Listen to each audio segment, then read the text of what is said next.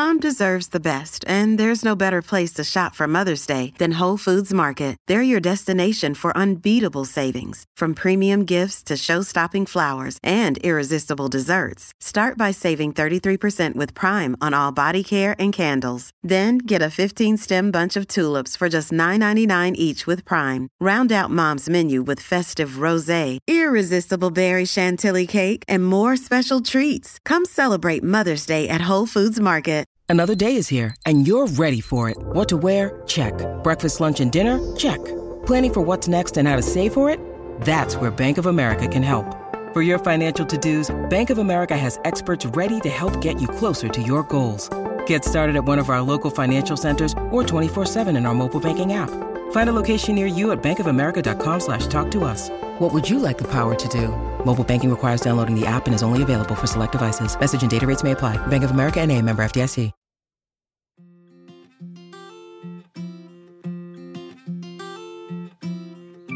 Hello and welcome to Alone Together, a coronavirus podcast. I'm Morven McIntyre, speaking to you from Edinburgh. And I'm Matt Millard, recording from Birmingham. And I'm Dan McLaughlin, reporting from Salford. During the lockdown, we have paid tribute to the extraordinary people who are doing their bit to keep their local communities going. And we've been answering your FAQs about how we can try and get on with our everyday lives with the coronavirus restrictions in place. We've covered everything from homelessness to homeschooling, physical to mental health, and a host of other topics. And on this episode, Alone Together looks ahead to life after the lockdown and when we start to return to work. What changes need to be made? How can I protect myself in the workplace? Well, these questions and more will be answered by our guest, Professor Marty van Tongeren from the University of Manchester, a bit later on. This episode of Alone Together marks the end of Series 1, and we thought we ought to do something special and bring all three hosts, me, Matt and Dan. Don't worry, we'll be back for a second series. So can you believe it? This is our 15th episode. So what have you guys learned throughout recording this podcast? Well, I'm generally a bit of a pessimist. I don't necessarily see the best of people in normal circumstances, but this lockdown, there are a few exceptions to the case, but this lockdown has proven to me that I was quite wrong in, these sort of extraordinary and bad times. You actually see people doing good, a lot of good. And it's beautiful to see. And as you hear from our guests, the support in our communities, not for anything for them to gain, but to help other people.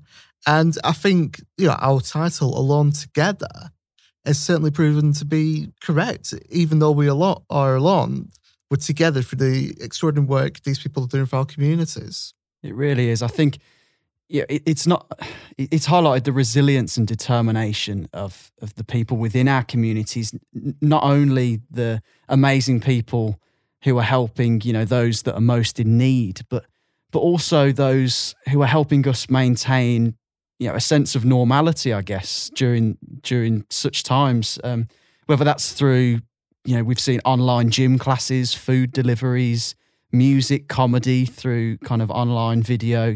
It all helps us remain a little human and stay sane, I guess. Yeah, I think that we've seen some great people doing a lot of innovative things during this time. We've really managed to adapt a lot of the things like you mentioned there, Matt, like comedy and like music, to now enjoying it in just a different way. And I think that without technology, I actually don't know where we would have been throughout this period, because it's really enabled us to still gain a bit of social interaction, even though we might not have been able to see family and friends for a long period of time. So I think it's been amazing just to see the things that have managed to come out of this period as well, and how creative people have been. Amazing. Yeah, I'd just like to say it's highlighted the incredible work that our NHS staff and all essential key workers do for us, not just during this pandemic, but all year round. They truly do a tremendous job. Little personal thanks from me to my mum, Jill, who I've mentioned through the series, an intensive care nurse in Birmingham. So, just a little nod from me to her and her amazing team in Brum. Absolutely. It reminds me, I'm a radio presenter as well as being a podcast producer. And I produced a show a couple of years ago, a tribute show to what happened after the Manchester attack. And, there was this awful thing that happened, but we saw the best of people. And there was a phrase that one of my interviews came up with, and I remember this, a dignified defiance.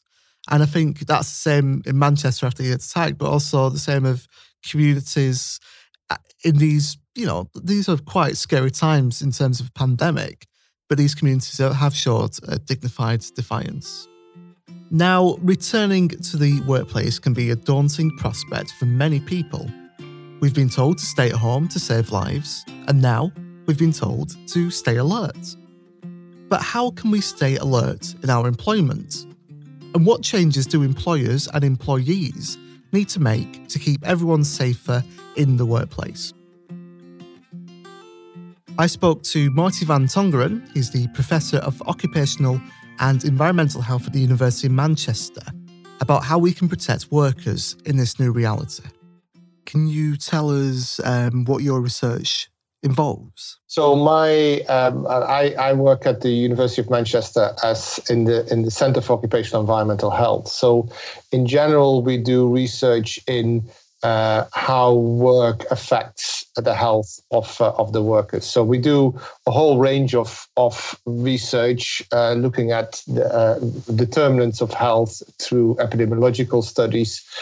And we have a large program whereby we collect data from physicians on patients where they believe their symptoms have been caused or aggravated by work. Now, these are non-COVID specific studies. The study that I am currently doing in terms of COVID-19 is looking at delivery drivers and working with companies that deliver products at home to see how that sector really contributed to enable all of us to stay home and safe during the early times of the outbreak. Now, the field of occupational health is important at any time, but it's certainly something that's increased in visibility of late.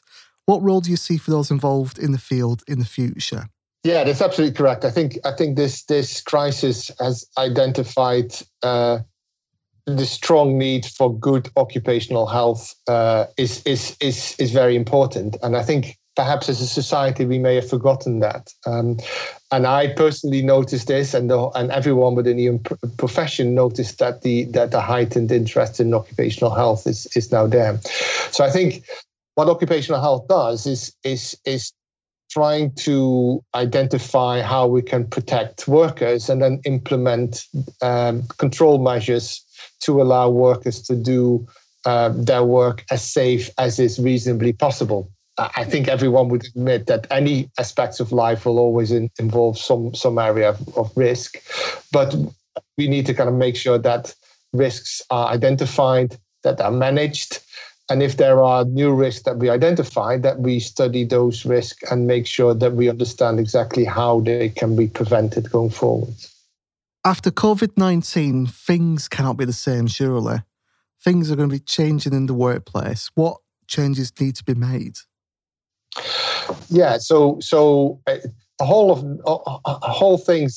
of things are still very, very uncertain in COVID-19. What we do know is that the exposure, the risk of getting the disease, the transmission, mainly goes through kind of a number of areas. Either it involves kind of face-to-face close contact with people who are who have the disease. It can go through contacts of surfaces, so high frequency contacts that we touch when we're going to work, and there may be some role in terms of exposure through airborne aerosols that stay in the air for a long time. We don't know how important that is at the moment, but those kind of three are the main areas. So I think what needs to be happening to make sure that we can go safe to work is we need to understand if and when people are ill with COVID-19 and try to make sure that we ensure that people with the disease can stay at home and are and have the social security to be able to do that. So are getting sick paid and so can stay at home for the 14 days, I think, that is now recommended, so that you don't put other workers at risk. So that requires testing and tracing, and I'm pleased to say that we're now as a country moving into that direction. I think workplaces can redesign kind of their work in a number of different ways, and within occupational health, we usually try to implement the understanding of a hierarchy of control. So we try to kind of start with trying to eliminate the risk, and then trying to kind of manage the risk through engineering controls, and finally we're trying to manage the risk through to personal protective equipment. It's kind of clear to say that personal protective equipment should really be the last kind of measure that we should take, and understandingly at the moment it's often the first kind of measure of protection that we have. But there are a lot of things that people can do. In my work, for example, I don't really have a lab in the university. I work in an office.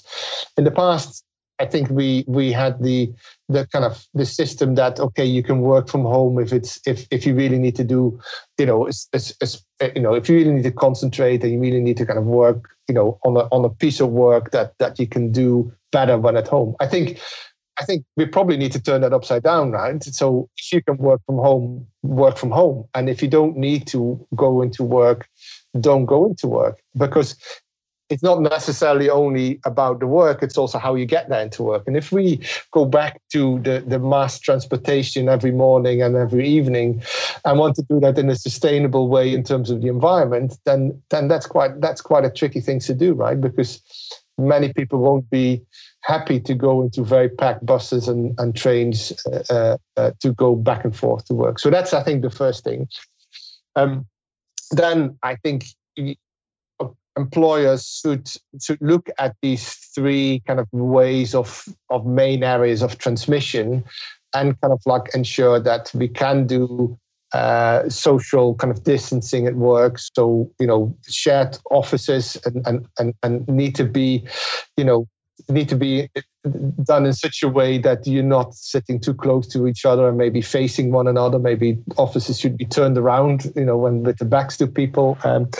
You need to make sure that there's sufficient distances. You need to make sure that cleaning of surfaces is done kind of regularly, effectively. And we need to kind of make sure that people behave in a way that they protect themselves. So hand cleaning, making sure that you wash your hands, making sure that you don't, as I often do, touch your face regularly when there may be a possibility that you touch surfaces that are contaminated before you wash your hands. So there's a lot of things that we can do. There's a lot of unknown still about how effective these control measures are, but I think we need to kind of start going back to work and learn from what works and what doesn't work, and try to kind of develop systems that become more and more effective in terms of preventing us from getting the disease. And it's not just the physical well-being of workers, but the psychological well-being, the mental health side of things, isn't it? Well, it's clear that this crisis is not only affecting us in terms of COVID-19. We may be at higher risk of developing mental disease, burnout, but also musculoskeletal problems. I'm now sitting in my, in a small desk with my laptop for the last 2 months constantly. And I know that my positioning is probably not as good as it should have been. And so there's musculoskeletal problems. There may be problems with dermatitis because we are washing our hands with disinfectants regularly. We use gloves constantly in certain occupations. So there are a number of areas that we need to kind of very carefully monitor to make sure that there's no kind of risk to health from that, and mental health and things like burnout are extremely important in this area. We're already kind of pre-COVID, we're already kind of living in a in mental ill health kind of epidemic that's been going on for quite a long time. There's a lot of people going off with stress, and there's a lot of cost to society because people take off work from because of these mental health and well-being issues. So we just need to kind of monitor. We need to kind of make sure that people who have been ill are supported when going back into work. We need to kind of make sure that employers are seen to do the right thing in terms of making, in protecting the staff. We need to kind of support one another as good as we can in this crisis. I'm not a psychologist. I'm not a mental health specialist, so I can't really give direct kind of advice about how that should be implemented. But there are many ways of doing mental health risk assessments that have been developed over the years that should be implemented, and we should carefully monitor that. What advice would you give to employees or indeed employers who are feeling hesitant about returning to the workplace? Are there any practical tips that you could suggest? I think many people will, if they've been stayed at home over the last couple of months, will be anxious to go back into work. Particularly, I think being anxious to go into public transport. I think that would be the first area that I think is of concern. So, I think for that, if you can travel to work, maybe by walking or by biking, I think would be very good. It has the added benefit that it's good for you too, rather than sitting in public transport. But many people won't be able to do that because of their personal circumstances, or they just are too far away from their work. So I think you probably have to be very careful. You have to kind of make sure that you're avoid touching surfaces that are frequently touched by other people, and you need to kind of wash your hands and perhaps use hand gel, etc. I mean, there's a lot of discussion about the benefits of masks in public transport. I think probably there may be some reason to do that, but it's only going to be effective if everyone's doing it, because these masks generally don't protect yourself as an individual. They're only kind of protecting other people because of the barrier that you put in place in terms of spreading any kind of droplets that come out of your mouth when coughing and sneezing. So practical advice, I think. Make sure that you try to travel to work as safely as possible. If it's not necessary to travel during rush hour, travel at other times. Discuss with your employer to see whether there's flexibility in terms of traveling to and from work.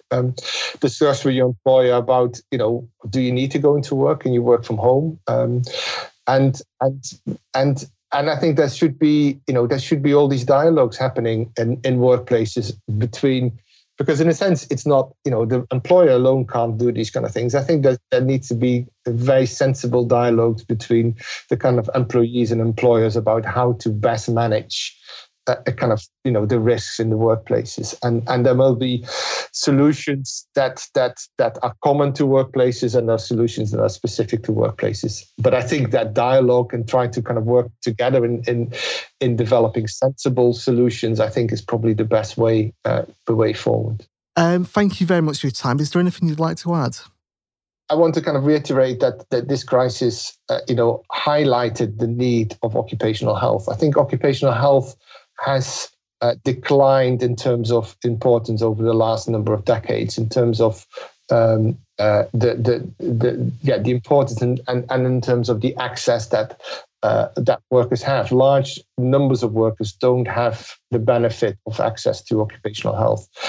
I think this crisis and possibly future crises that might come really kind of demonstrate that as a society, we need to have a much better infrastructure in terms of occupational health, and making sure that and I say that as somebody's working within occupational health, so I have a kind of an agenda there, but I really truly believe that's important. And if we want to kind of avoid these kind of things in the future, we need to be prepared, and in terms of that preparation, a good and effective system of occupational health provision and risk management is essential. And I think as a society, we need to be aware that that's an important area. That was my chat with Professor Marty van Tongeren from the University of Manchester. Yeah, some really useful information there about returning to work. Now, as you know, we've been working from home for the duration of the COVID-19 outbreak, recording this podcast from our homes in Birmingham, Edinburgh and Salford. So guys, how have you been finding working from home during the lockdown?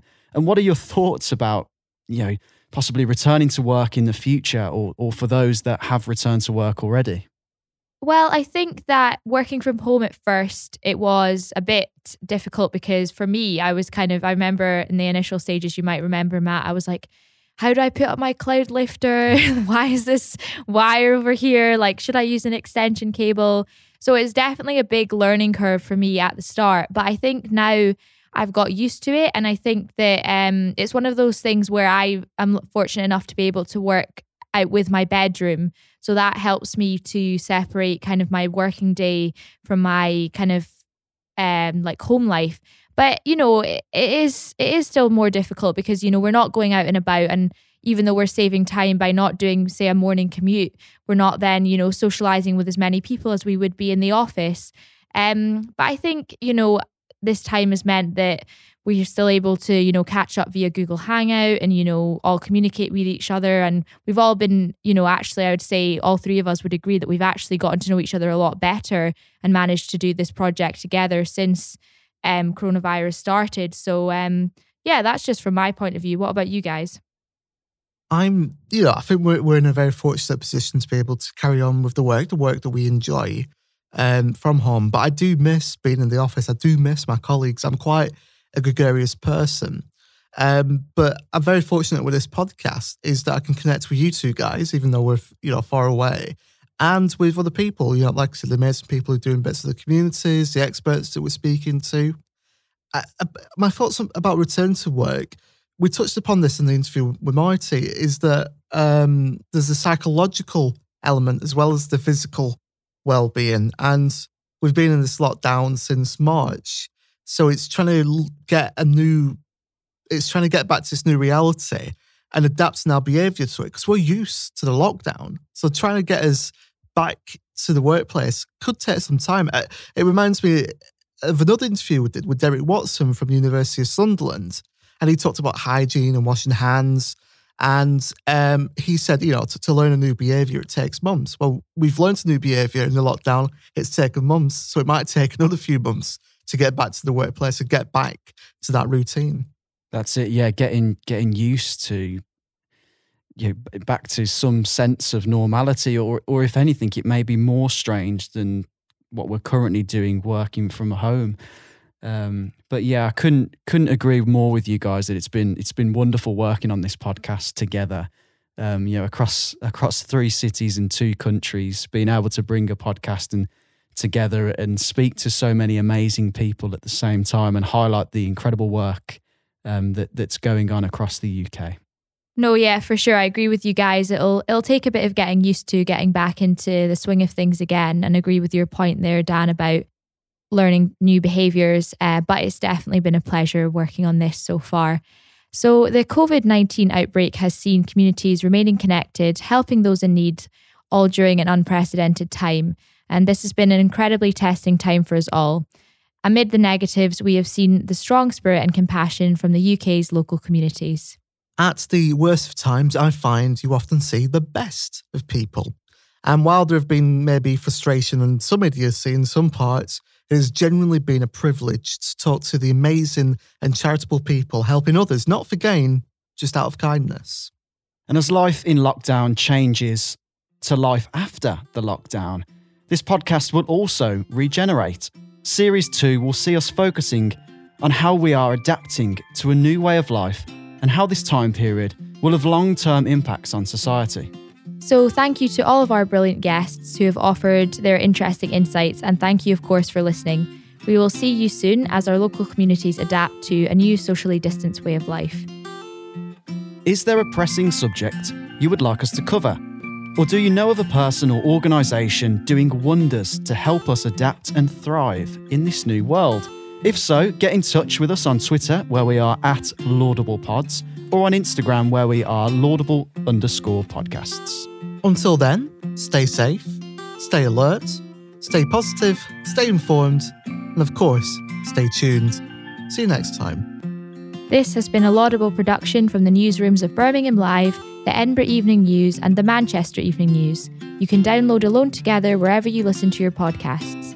But for exclusive, interactive, immersive content, download the Entail app for iOS and Android.